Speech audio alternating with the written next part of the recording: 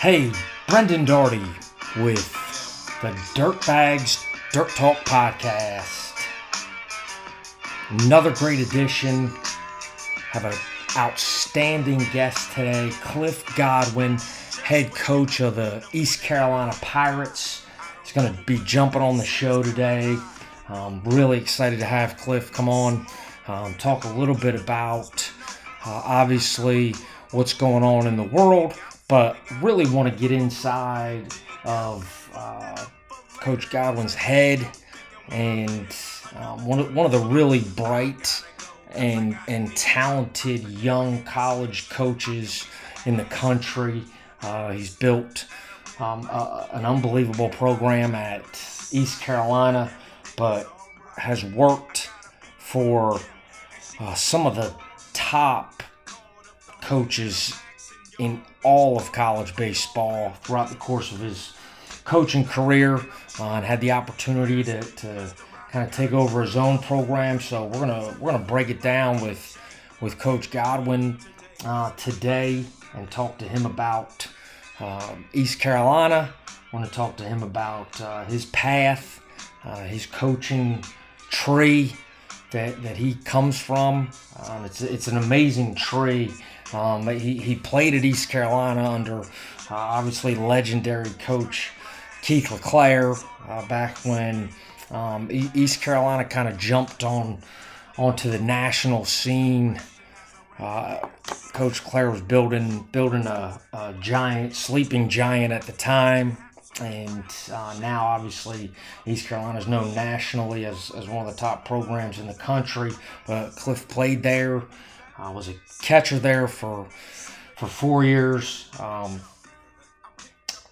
Finished up playing, moved on to UNC Wilmington, where he started his coaching career. From there, he was at Vanderbilt as the director of baseball operations, working under Tim Corbin. Went to Notre Dame from Vanderbilt.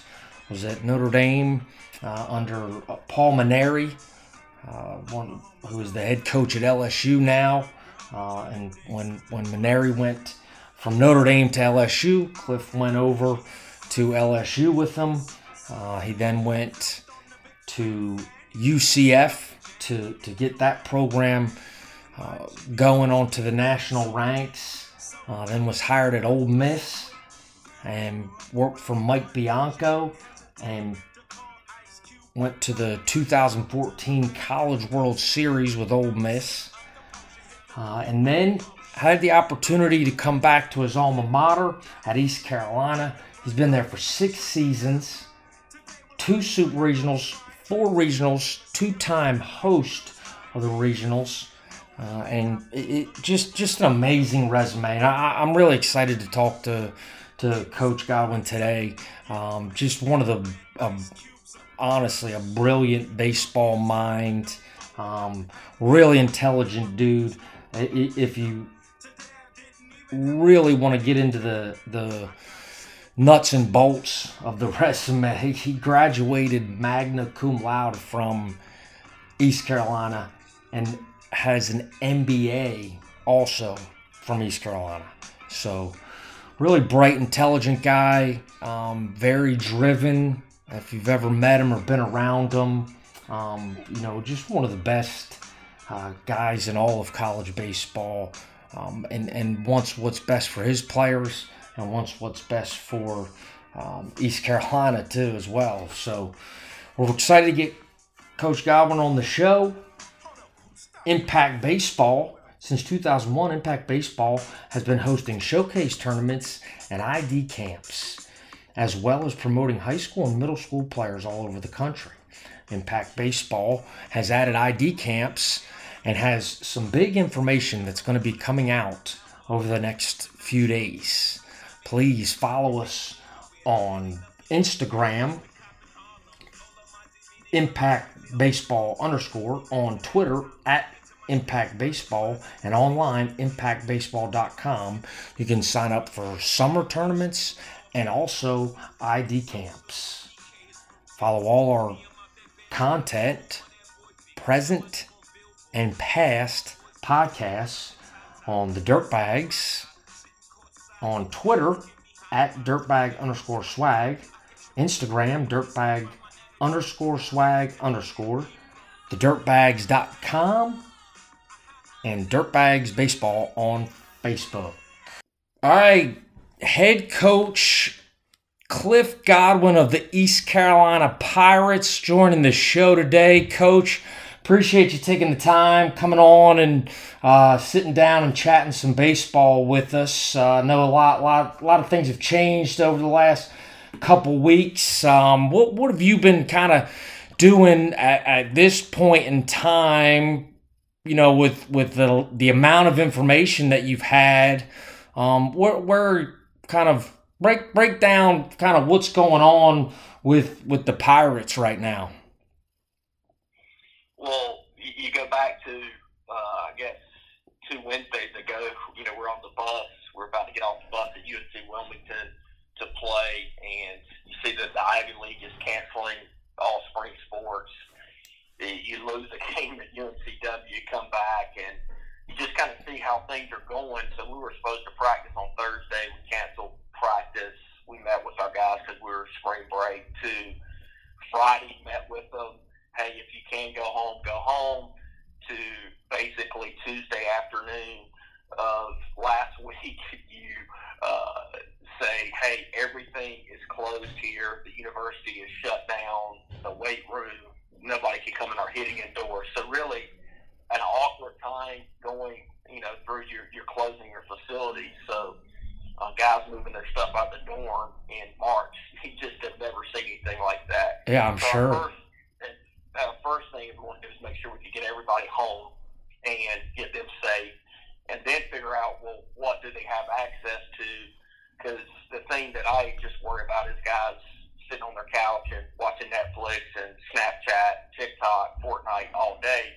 We did start school online on Monday of this week, so that will give them some things to do. And then the thing I want to do is just make sure they do something, whether it be body weight stuff for an hour a day to just keep a sweat 5 days a week, and try to have some sort of schedule, because if you go from being really regimented, really scheduled, to doing nothing whenever that comes back around and you have to do that again, it's going to be really hard for anybody. I'm struggling with it right now, but I'm trying to write down a schedule every night of what I need to do the next day with some times, and to just check things off the list, because if I get into a mode of shutting my mind off, it's going to be hard for me to get it cranked up again. Yeah, no, I think that's got to be, because obviously it's the information that, who knows where things are, but a lot of guys are,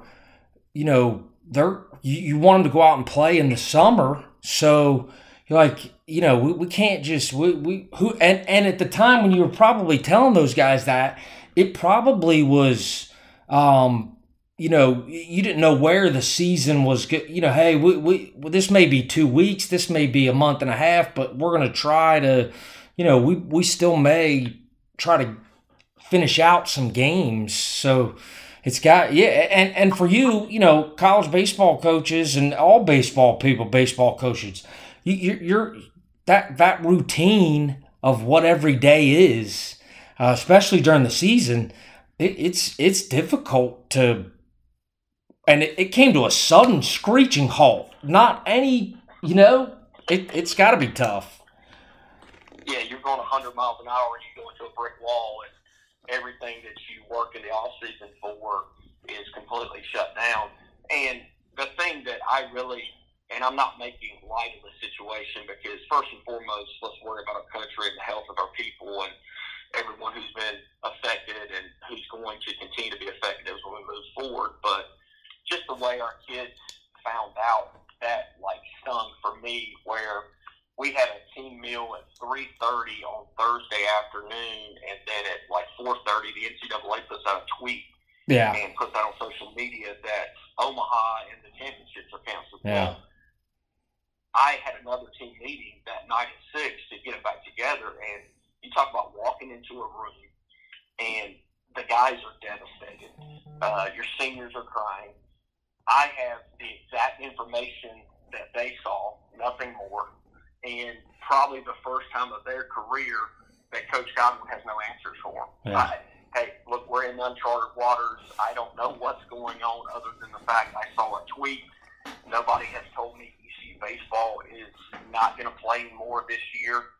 Now, that has changed since that, but it was just really hard for me to get. It's probably one of the hardest things I've ever had to do, to get in front of them and just say, hey, look, I take this day by day. I know this is not ideal. This sucks, to be quite honest with you, but we'll get through it, and we'll figure it out. So, and it changed like every day or every 3 or 4 hours there for a while. Now, with everybody's season being canceled, it's more status quo, so to speak, and then we're looking forward to, what the NCAA decides, I think on March 30th, of what they're going to do with eligibility of, I guess, the underclassmen. Yeah. That's the tough part too, is you guys, you obviously feel for the kids that are the seniors in your program, and I was talking to Chris Finwood last week at Old Dominion, and he brought up a great point where if, you give the eligibility, and they weren't in that big of a they didn't have a ton of seniors, but you start giving guys a year back, and now your sophomore class that if they come back and their sophomores coming back next year again, if that's how they do it, you got to worry about that class being a draft class as well, because they'll be draft eligible. So you could lose, you could go from having this absorbent amount of guys that, is tough to manage at times, to losing 2 classes in a row, back to back. So there's got to be some stipulations in there, hopefully. Well, everybody has talked about the seniors, because that was their last year, and I agree. That is the number one priority, and I'm pretty sure, I don't know if it's public yet, that the seniors will get another year of eligibility back. If you give everybody another year back, the dynamics of what we deal with is going to be very difficult. But at the end of the day, this is uncharted waters. Sure. We'll figure it out. It won't be easy. I'm sure there will be some kids that that it affects in a negative way, just to be quite honest, if everybody gets a year back. And you just got to manage it. You just got to try to be honest with kids, tell them, this is where they stand, and you just take it day by day. But your roster is going to be a lot bigger in the fall Sure. than they ever have if they give everybody a year back. We were in a pretty unique situation, too, where we only have 4 seniors this year. So, and crazy. Matt Bridges, a dirtbag, 5th-year senior guy, coming back from Tommy John, having a great season for us. Well, he was in a master's program this year, but he set up next fall to go to chiropractor school. Oh, wow. And what a decision for him. Sure. And at least he's back home where he can discuss it with his family and talk about it. But a really tough decision for a young man who wanted to finish out this year on a high note and then go on and move on to his professional career. And I want what's best for each one of our individual players that are seniors. I want them, what I said is, look, go through it day by day, talk to the people you trust, and then we'll make a, educated decision. And I want you guys to do what is best for you. Obviously, I want them all to come back, but I understand in an instance like Matt Bridges, if he wants to move on, then I would never fault him for that. Sure, yeah. You're in guys like that, or obviously they want to finish out their senior years, and it gets to that point. I think when I was finishing playing, and you probably had the look in the mirror at yourself and say, Am I going to do this for a living, like play and call this my living? Or, do I need to say it's time, this is what I want to do? And, they've got the time to be able to look at it, talk to the right people, and make those decisions We all want to play in the big leagues, but that doesn't happen. And what's the best decision moving forward? It's difficult. It's got to be difficult for kids because you guys were having a great year up to that point, coming off an unbelievable year last year, and just building on that. And I think obviously your goal every year is to get to Omaha, and you want your kids think that, and they work their butts off to get there, and now it's ripped away from them. It's tough pill to swallow for everybody, especially guys that the last time that they strapped that uniform on was a Wednesday, and they never had the opportunity. I'm starting to think about stuff that's going through my head, and it's like they don't. It's not their fault, that they don't get that opportunity. So it's tough. Yeah, and it's really tough. And Brandon, the only thing, and it's the saving grace for everybody, it's a lot worse for other people than it is for us, even though the thing we love to do. And for me, it's my livelihood. I sleep, breathe, eat ECU baseball all the time. And the thing that's been the toughest for me is the human interaction with our players. Yeah. I didn't realize how much that means to me because I'm not married. I don't have any kids. The 36 guys that we have in our locker room this year, they're my family. So all of a sudden, they're not here. Yeah, I can call them, I can text them, but I don't get to have conversations with Alec Burleson or Ryder Giles or Zach Agnos or Seth Cadell face-to-face, and you don't get to work with them on the baseball field. You don't get to talk to them about life on a daily basis, and that's been a huge void for me. And what I did last week, I called all our 2020 commits and went through and just talked to them and said, hey, look, I'll have a lot of free time as you will. So you get bored, call me, FaceTime me, text me, whatever. I told a couple guys I might learn how to play Fortnite so I can communicate with their players. No doubt. I played it for about 30 seconds in our team room the other day, and I'm no good. So it's going to take some coaching by some of our players to get me to be able to play that, I guess, at a high level. No, my 9-year-old tries to teach me, and I'm beyond coachable. So on that side of things, on the Fortnite side, too much to process with it. That's for sure.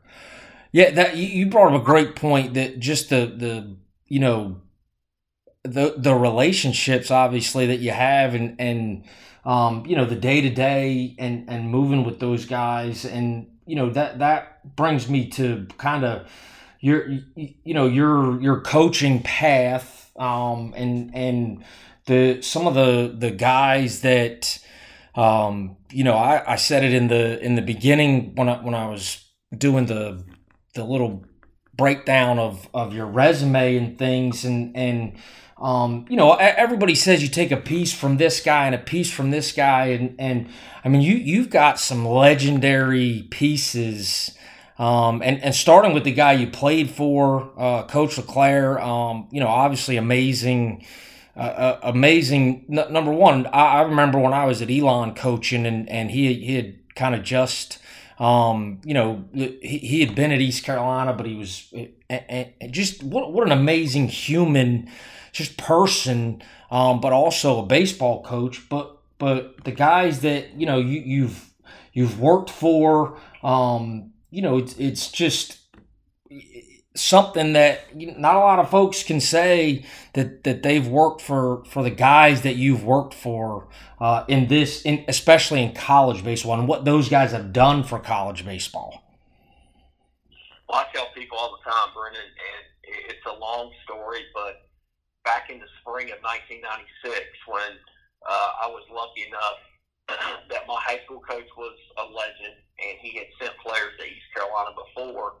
And I grew up in Snow Hill, which is 25 miles from Greenville, yep. Small town. Nobody knows where it is. But he twisted Gary Overton's arm at the time to take a chance on me because I was actually a better football and basketball player in high school than I was a baseball player. But everybody would tell me, if you'll concentrate on baseball, that will be the sport that you'll be the best at in college. So he twisted Coach O's arm, and I'd always told my mom I would never go to East Carolina because it was too close to home. Right. I thought she'd be in my dorm room every weekend, and so I was like, I'll never do that. And of course, I ate those words in the spring of '96. The single best decision of my life was to attend East Carolina University.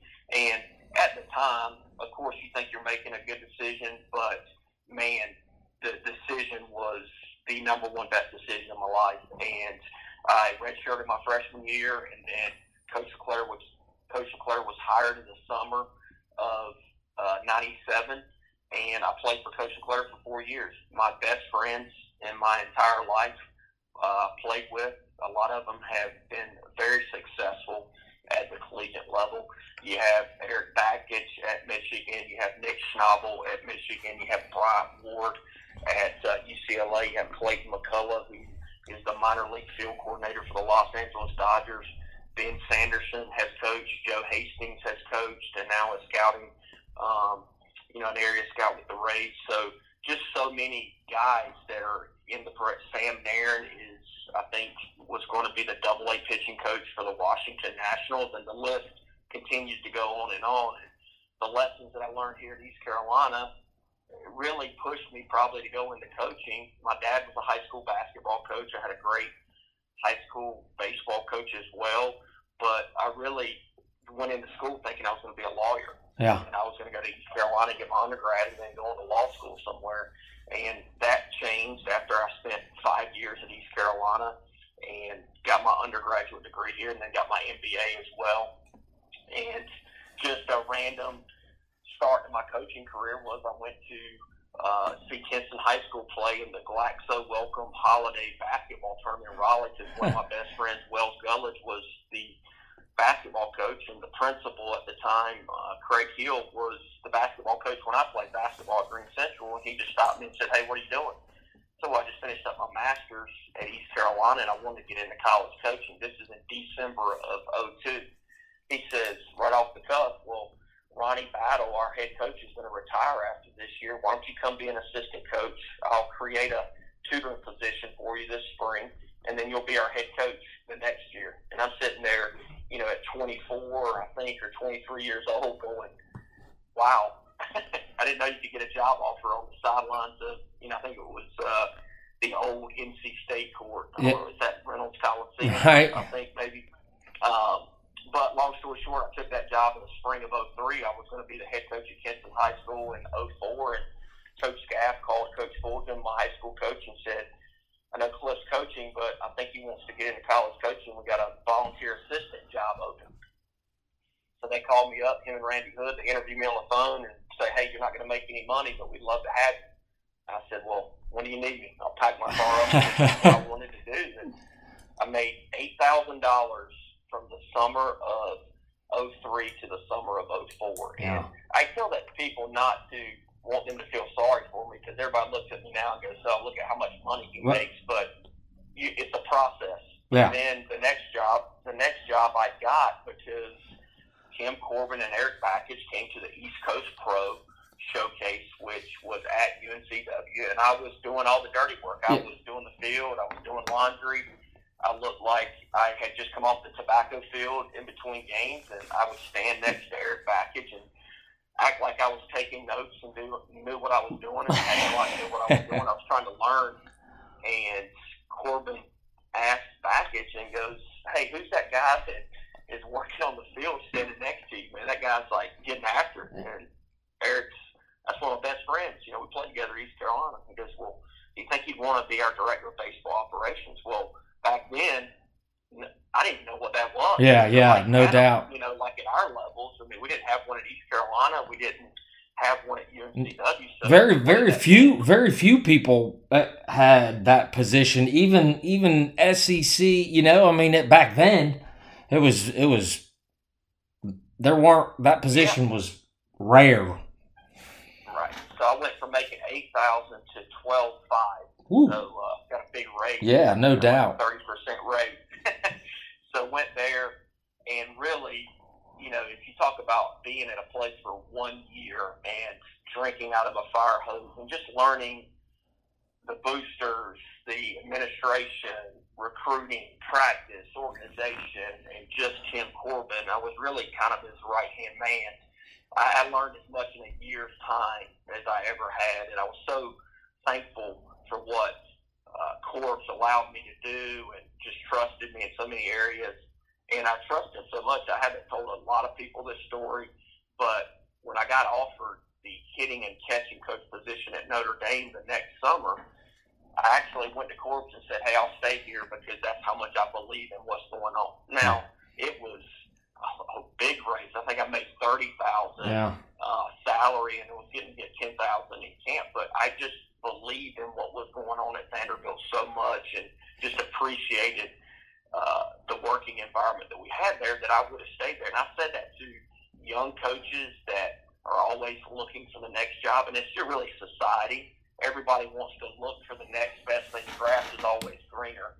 And I would just say, do the best job you can wherever you are, and somebody will notice. And if it's a good fit, move on. If not, really stay in the fight with the people that you're with, because if you get into this profession to make money, you're in the wrong profession, because you're never going to get your bang for your buck for the amount of time that you put into coaching at the Division I level, in my opinion, because you work a lot. You're on your cell phone a lot. It's 24/7. So went from there, went to Notre Dame, was at Notre Dame for a year. Awesome experience, really cold.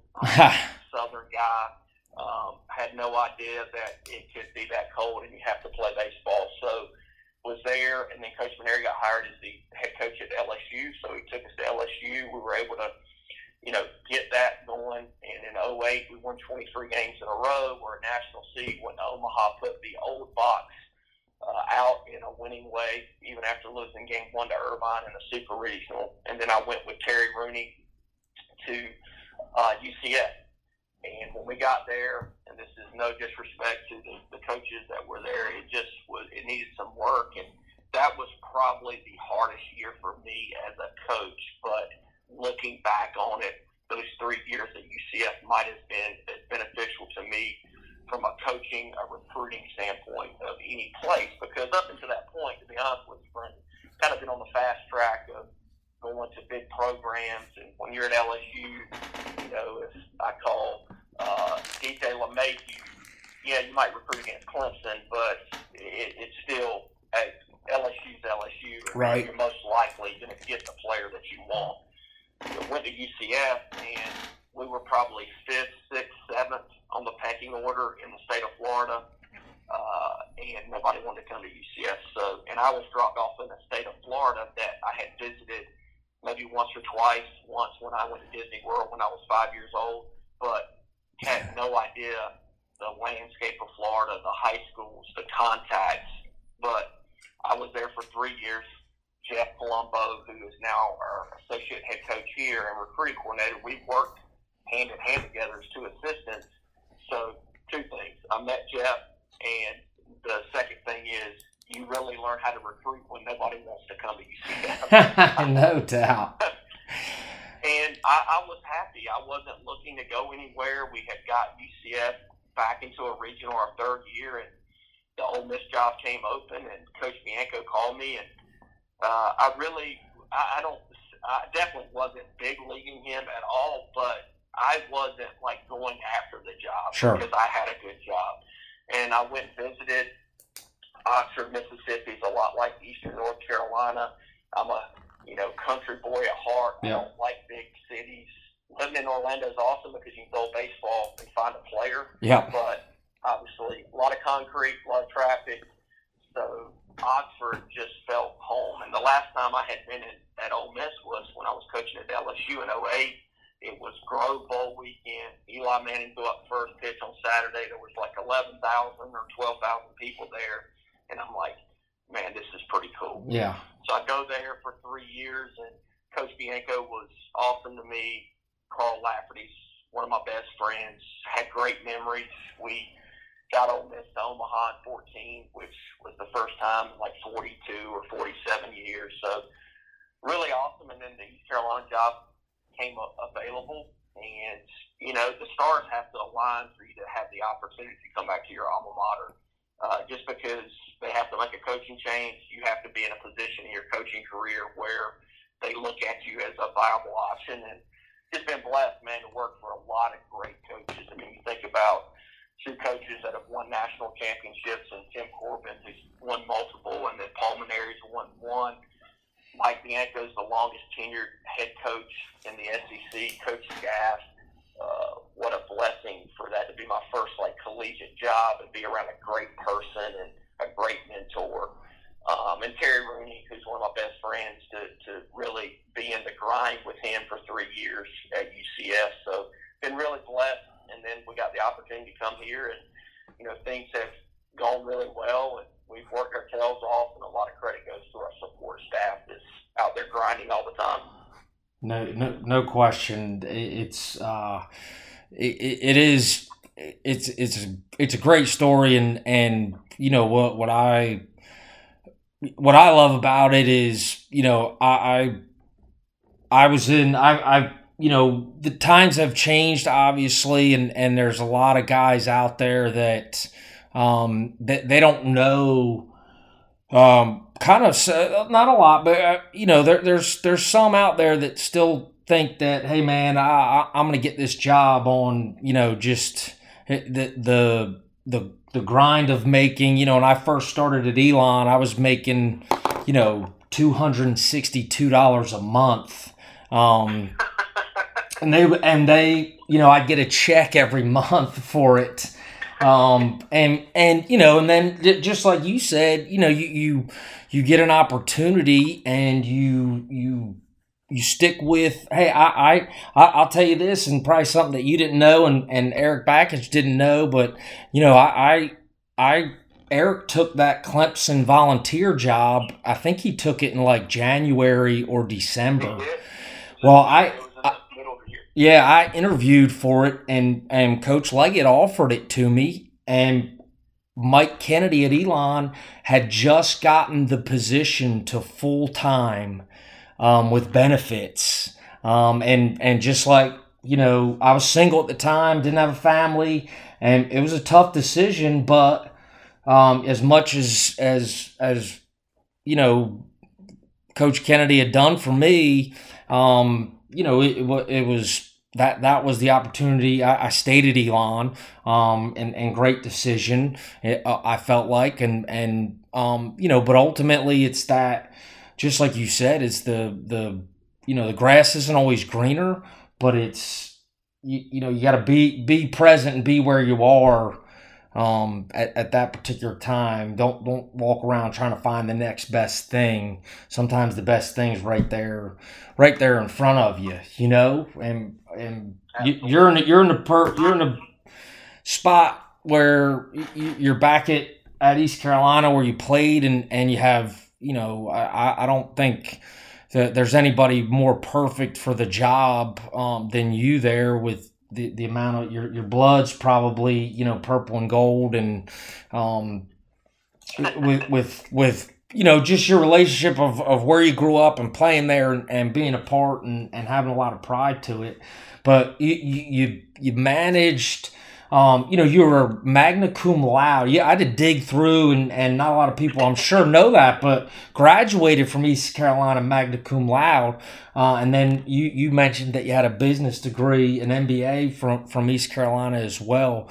Talk about how, because again, your team's academics is, a huge part of college athletics, and you take a lot of pride if people follow you on Twitter or on the website or social media stuff, and you're very proud of your teams when, they've had a long stretch of 3.0 and better GPAs as a team.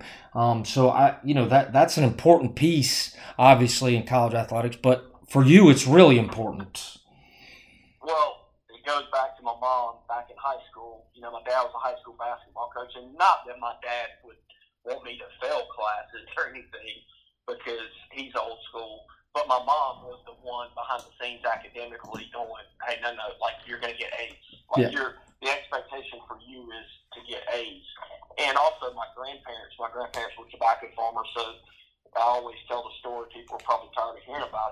summers, I worked in the tobacco fields, and I actually enjoyed it because it was a time I could be with my grandfather, who was a huge figure in my life and went to every sporting event that I ever played in high school.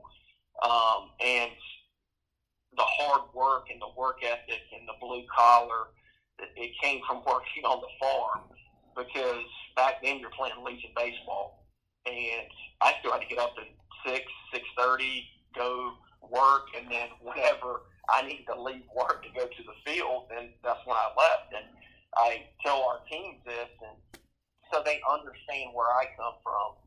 Like, being tired or like work, like there's no excuse. I don't live in that world. And the reason is because when in the summers I would strike out 3 times in a Legion game, nobody said, "Hey, were you too tired today?" They just said, "Get your butt back up tomorrow morning, go to work, and figure out how you can play better tomorrow night." Right. Because that's how we roll. And it really was a family thing. But so I came to college with a strong academic background. My mom had pushed me, and I was a 2-time academic All-American here. And the only reason, and I tell this part of the story, because everybody hits a pothole at some point in time, or a bump in the road. And so I had been an academic All-American my redshirt sophomore year. My redshirt junior year, my shoulder had been bothering me for over a year. Couldn't really figure it out, what was going on with it. I was platooning with Clayton McCullough. I felt sorry for myself, and I just stopped going to class. And so my redshirt junior year, I made a 2.5. I took 12 hours. I made an A, B, C, and D. I had never made a C in college, obviously never a D. And the professor gave me the D. I should have failed the class. And I actually hit 2 home runs on game 1 against UNCW, the last conference weekend series. And so, of course, that was perfect timing for me to walk outside to tell my parents, "Hey, I got a 2.5 this semester." And they looked at me and go, "What did you do?" And I said, "Nothing. I didn't go to class. I didn't study. I got an A, B, C, and a D, and I really am lucky I got the D in the visual basic class because I shouldn't have."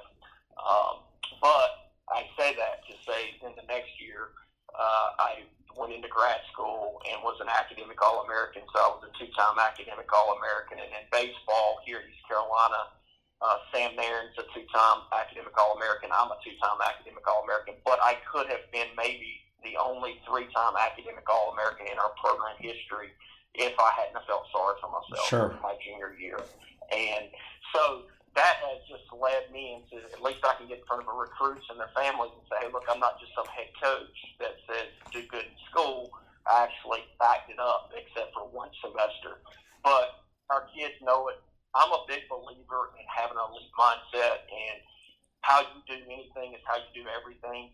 And if you're going to cut corners academically, then there's going to be a drill that you don't like on the baseball field, or something in the weight room that you don't like.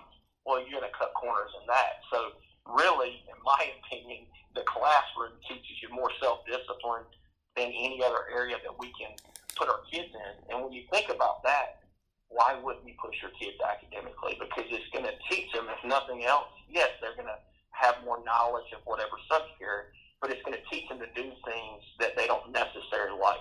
I didn't love school. Nobody loves like opening a book and reading it in college, and especially now with all the distractions. But I didn't ask you, do you love doing it? I am telling you that it is a necessary, so to speak, evil if you want to have choices down the road. Evan Volova, who was a player here and got drafted last year, early in his career, he said that he wanted to go back and work on the farm. And I said, "Vol, that's awesome, but don't make that the only decision, the only option you have. If you do bad in school, you have no choice. You're going there. That's where you're going. But if you do good in school, then at least you can say, I chose to be a farmer. My grandparents were farmers. There's nothing wrong with being a farmer, but don't make that be something that you have to do because you have no options because you have not done well in school." Yeah. Own the farm. You want to go to school, get your degree, and buy a farm yourself. I think that's great. That's great advice for guys. And you do a lot with a good friend of mine that Brian Kane, and I don't know how involved you are, but I know that you a lot of that is involved in your program. Just for me as an outsider looking in, and watching your guys play and watching the things that you say and some of your interviews and things like that is does the mental game is that a piece as well that obviously you got the physical guys, the physical, the guys that can play, that's a piece, but then it's the practice and the work ethic, and there's a lot of pieces that go involved or is the mental game something that because I know Coach Bianco's a big proponent of it. When we first started with Kane, it was TCU and Ole Miss, and when I was at Coastal, it was Coastal and a few other schools, and now he's built a bigger following. But is that a big piece of kind of what you try to instill in your players, the mental game stuff? And Brendan, if you went and asked like our players, you went and you interviewed them, you polled them about how important the mental game is, they would tell you somewhere between 80 and 100% of the game is mental. And I use Alec Burleson for an example. His freshman year, two-way player. Now, Burley had to have his appendix taken out in the middle of the season, so that hindered him a little bit. But he would tell you the biggest difference between his freshman year and his sophomore year, it was no hitting mechanic. It was no workout. It was the mental game, to just focus on quality at bats. I mean, Burley's such a competitive human being that he's more like me, probably any player I've ever coached, where you just want to win. So if nobody tells you, hey, just worry about having quality at bat. Don't worry about batting average, because batting average you can't control. And he really started buying into it. Now, it's something he has to work on every single day because he puts so much pressure on himself. But you can control having a quality at bat. You cannot control getting a hit. And once you can switch your mindset to that, then you can become the best player, in my mind, that you are supposed to be. And all of our guys, we do a daily schedule every night, and 15 minutes of that time block during your daily schedule is at least 5 minutes of the mental game.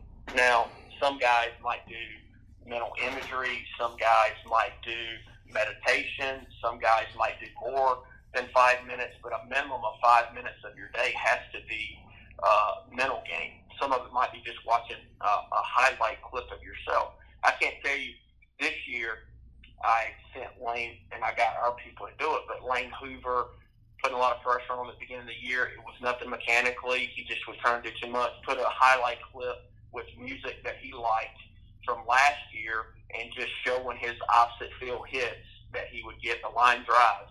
And all of a sudden he just starts watching that every single day, and he starts playing better. Even Alec Burleson, who didn't start out really, to the Burleson standard of everybody else performing at the beginning of the year, did the same thing for him. Now, watching that video, we noticed that his hands were a little bit lower this year than last year for no reason. He just had kind of worked himself into it. So that made him feel more comfortable. And then all of a sudden we go to Charlotte and he just, has a unbelievable weekend.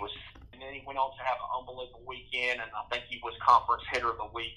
So what's the last, I know you got a lot that we got some time, but obviously, you guys, can you guys be on camp with your staff? Or are you guys having basically phone meetings and just trying to obviously you start to kind of prepare for the next phase? This season's nothing's going to go forward. So the next phase of every college coach is the recruiting side and moving on to that. Are you guys as a staff kind of putting your plan of attack together.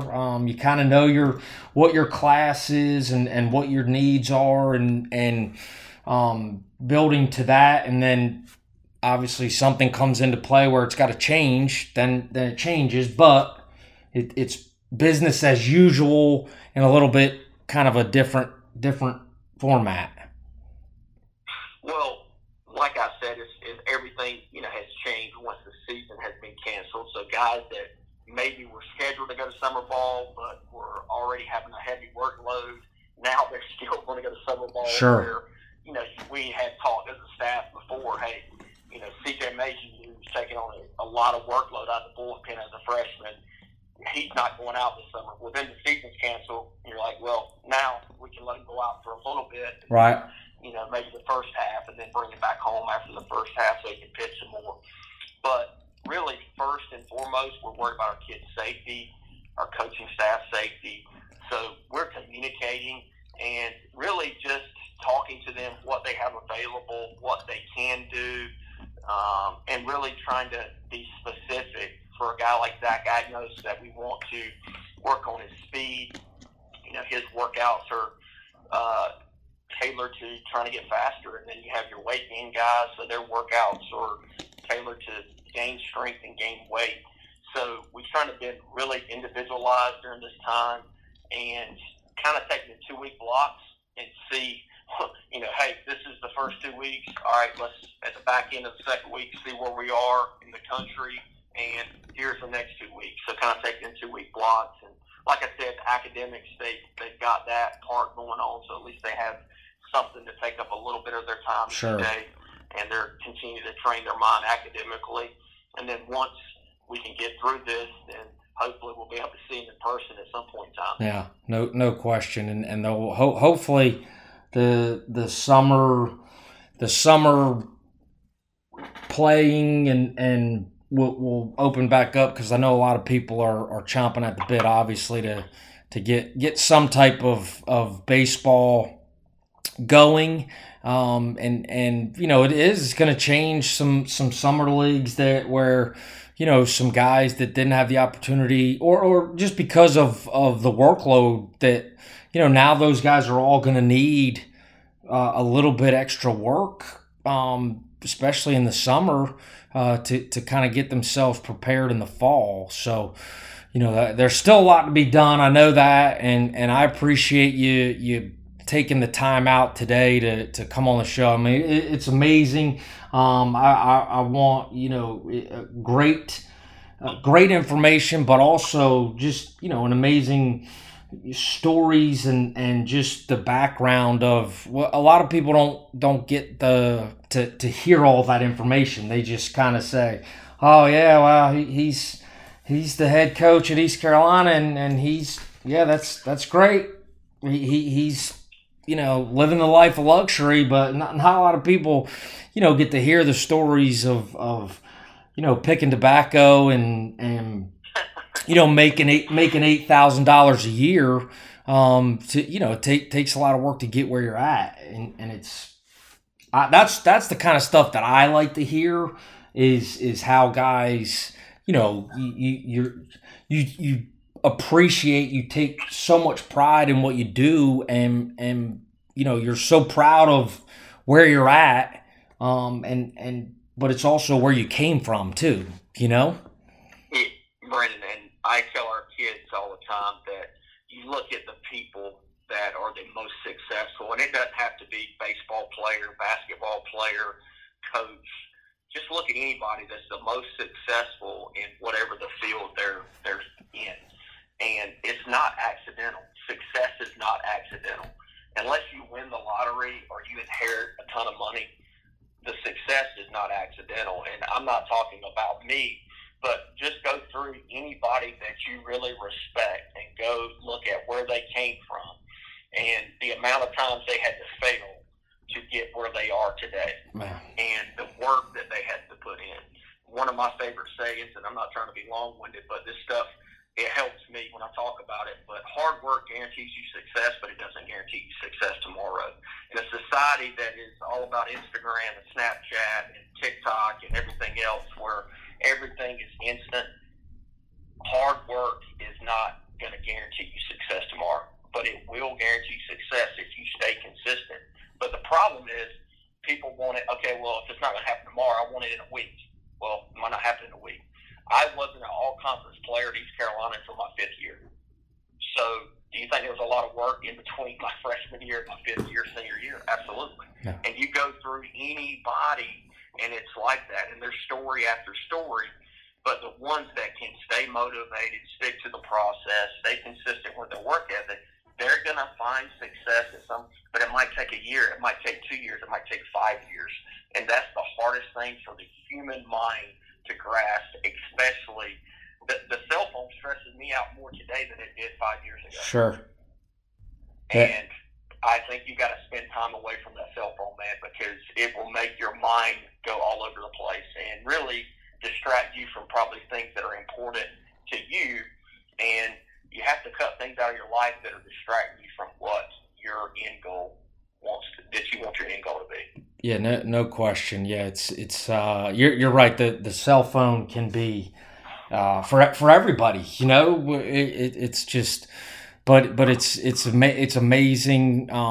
You know, we really appreciate you coming on the show today. I know that you know there's been some success with the podcast, and we, you know, we've had success. I'm pretty fired up about it. We've had some great guests, but I know, you know, you're going to take it to the next level, especially for Trey Daly. I'm sure he's going to jump on this podcast, and he may listen to it 1,000 times. So that's going to up our listeners. I was going to say Andy Parton, but you know, I'll take Trey. He may listen to the very beginning of it, and then but you know, Trey is gonna jump all over, and he always does, but this one's going especially close to him. But I appreciate you coming on the show. Good luck. Obviously, we will hope to see you sooner rather than later. And wish you guys the best of luck. Thanks, Brandon. Thanks for having me, buddy, and I appreciate everything that you do and all you guys that coach kids, man. That's a really important part of the development of people, and I appreciate that. Appreciate it, Cliff. Thanks. What an amazing guest. Cliff Godwin, head coach of the East Carolina Pirates. Can't thank him enough again for coming on the show. A lot of great information.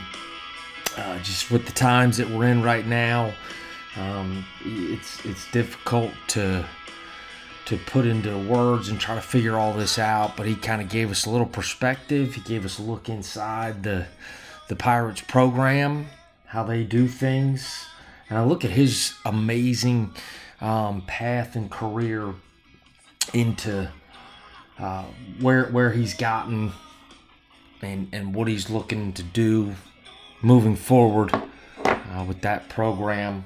Again, can't thank Coach Godwin enough for coming on the show. Thank all our sponsors: Impact Baseball, 301 Catching, and the Dirtbags. Follow us on social media at dirtbag_swag, dirtbag_swag_ on Instagram, thedirtbags.com, and on Facebook, Dirtbags Baseball.